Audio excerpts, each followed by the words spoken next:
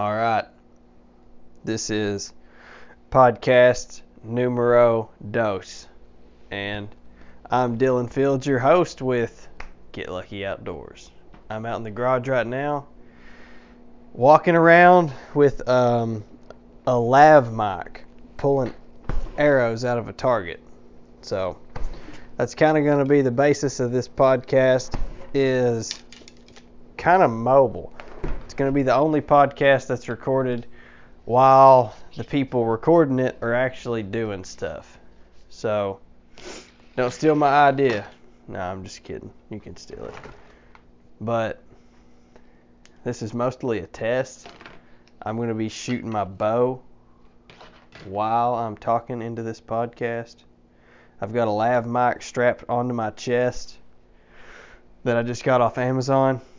I figured this would be the only way that all three of us could record the podcast, be heard clearly, and still be hands-free so we can do stuff outside. We got wind jammers on it, doubled up, so hopefully the sound quality is good. It don't have to be perfect. This ain't a podcast studio. This is us doing what we actually do, and you get to listen to it while we do it. So this is a test. Let's see what my bow sounds like shooting. Ready, and start my squeeze. There was a bow shot from a Carbon Icon made by Bowtech. So, yeah, this is the podcast. It's going to be a lot of fun. We're going to try to go do some trout fishing soon. And hopefully, see, I got us 3 lav mics, and they all are equipped with wind jammers. So hopefully we can all walk up and down the creek while fly fishing or just trout fishing and talk to each other. That was another shot. And you'll be able to hear us while we're doing it. And I might use this lav mic on my way to work some, do some podcasts about bow stuff, that sort of thing. It is, I don't even know what the date is, man. I'm so busy right now.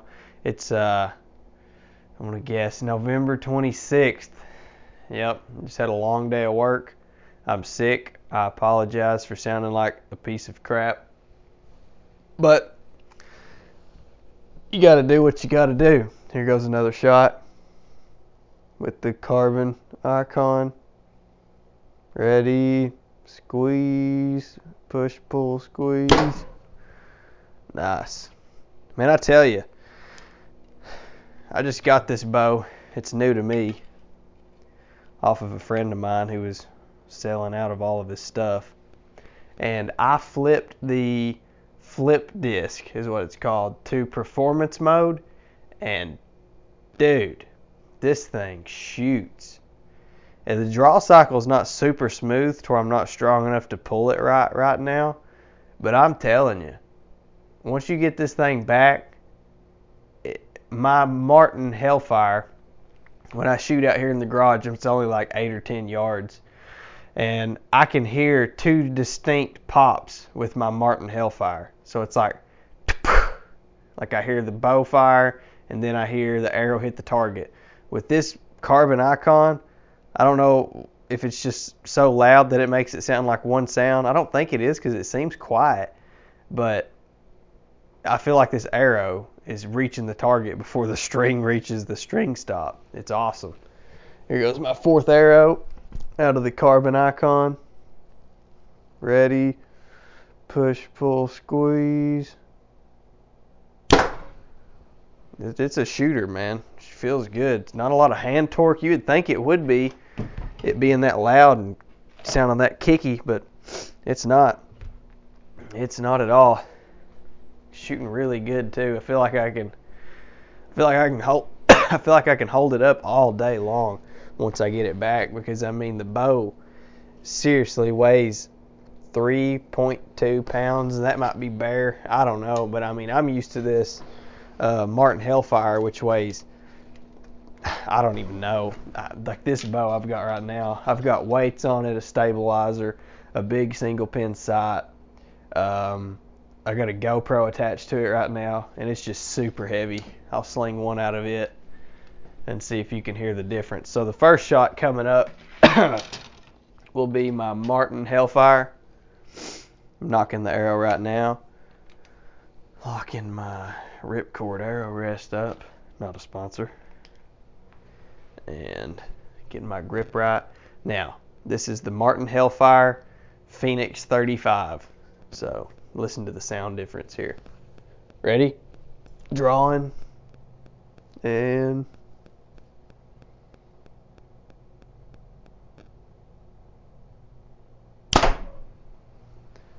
that was the Martin Hellfire. Grab the icon really quick. Knock a new arrow.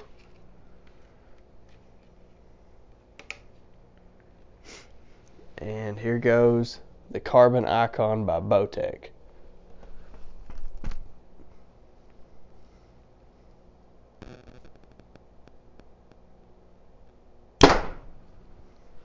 I mean, that thing just feels like it's shooting laser beams, and it's just so light.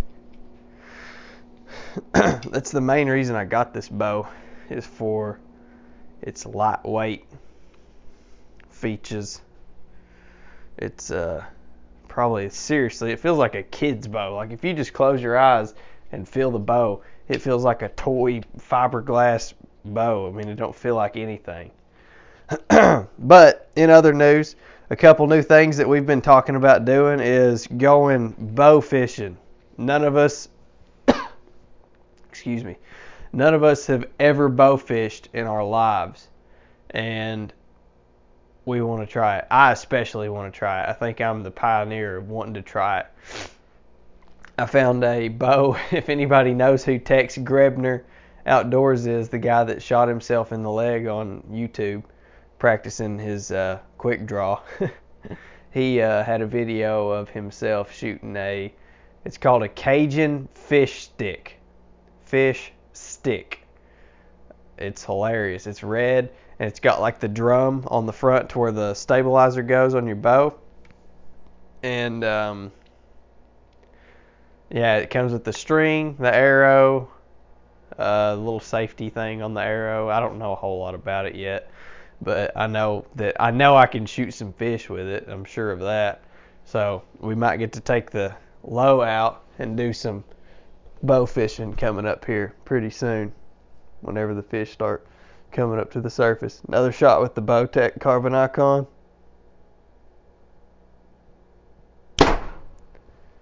And another laser beam. Alright, that's enough bow shooting for now. I'm going to put this thing up. Hopefully I can get out here in the morning and sling some shots before work. I've got to be at work early. So, yeah, let me check the phone, make sure my battery's not dead.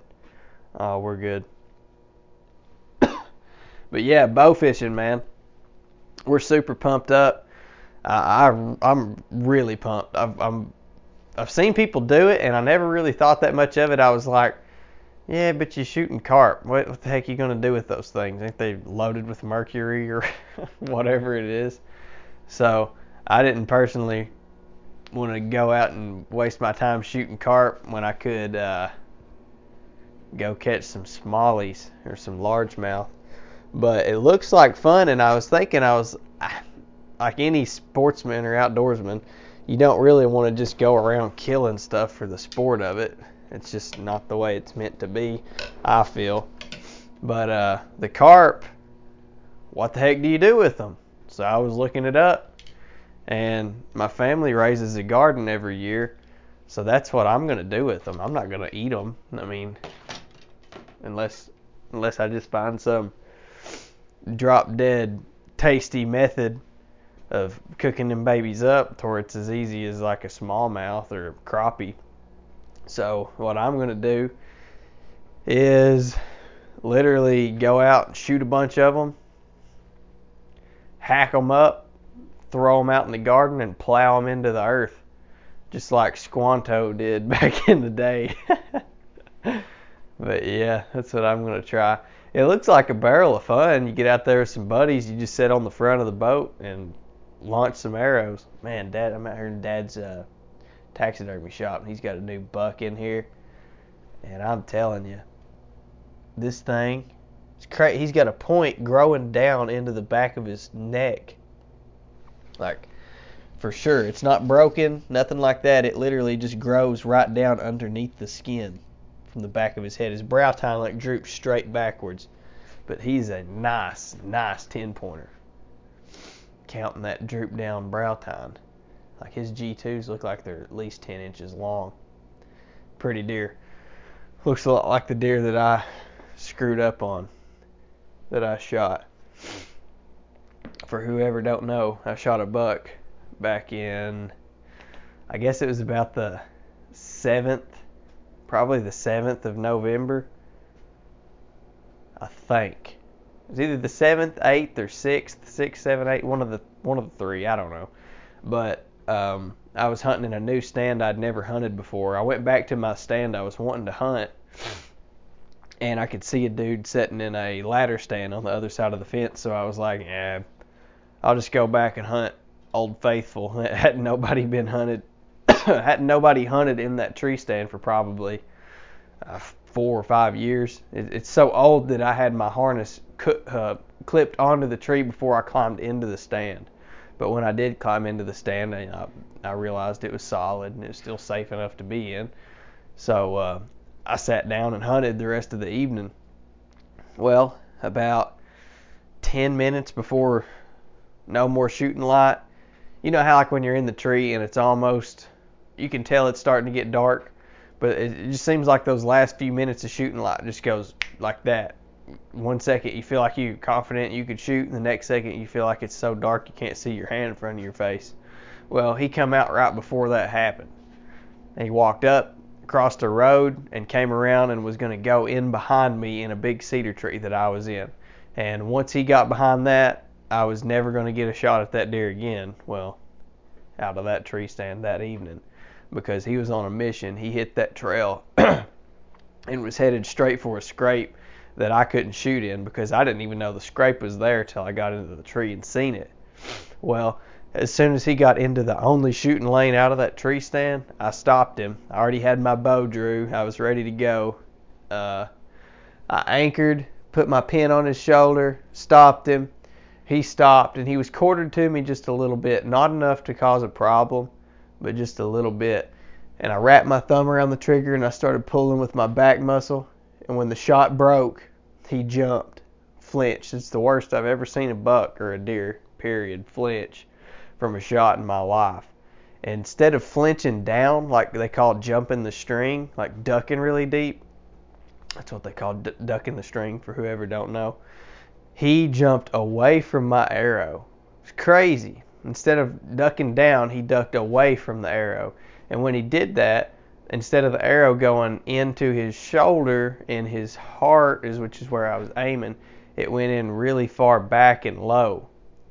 I mean, when the shot went off, I knew it was a perfect shot.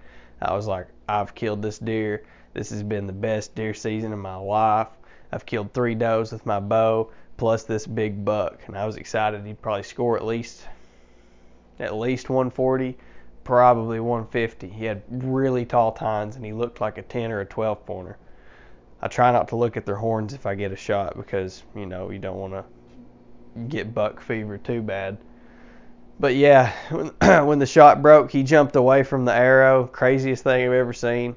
It went in a little low and a little back, but I thought it was still a good enough shot to kill him. I watched my nocturnal knock disappear right into his rib cage. He tucks tail and runs away from where I shot him at, away from me, 25 yards farther than he was, so he was probably about 40 yards at that point. He stops and looks around. And I was like, what on earth? I know that arrow went right through his rib cage, and that's a 2-inch Trypan by Rage. I was like, how is he not dead? Well, he just ghosts away right then and disappears. I don't even see him. I don't hear nothing, don't see nothing. I was like, that deer's dead right there. He just died, fell over. Well, it was already almost dark. And then I heard a big thump, sound like a deer falling over. And I was excited. I just knew I'd got him. So I get down, I go meet up with my uncle. We ride out on the Polaris. It's my other uncle's. We meet up, we talk for a minute. They're all excited. They just know that I got him too. I know that I got him. I'm just positive he's laying back there dead. We're super excited. Well, we head out to get him. All of us loaded up, grinning ear to ear, ready to go find a big buck laying in the woods. We get back there, follow his blood trail, and right to where I seen him standing for a second, huge pile of blood. Like at least a 2 or 3 foot radius of blood, speckles and splatters and whatnot. And then it turns and goes down the hill, straight towards the river. The water was up really bad from all the rain that we had been having that whole week in Kentucky, well, northern Kentucky. So my theory is he ran over there, started realizing that he was dying, turned and flew over the hill and gained speed and either made it to the river and died in the river, just like my brother's deer did a few days later, or he made it across that river and died right on the other side, because 2 different people told me they seen buzzards in that area. And the next morning, we pulled out when the blood trail went thin over the hill because we didn't want to bump him. And it was super cold, so we knew he'd be okay overnight. We pull out, and I'm just sure that he's going to be there the next morning.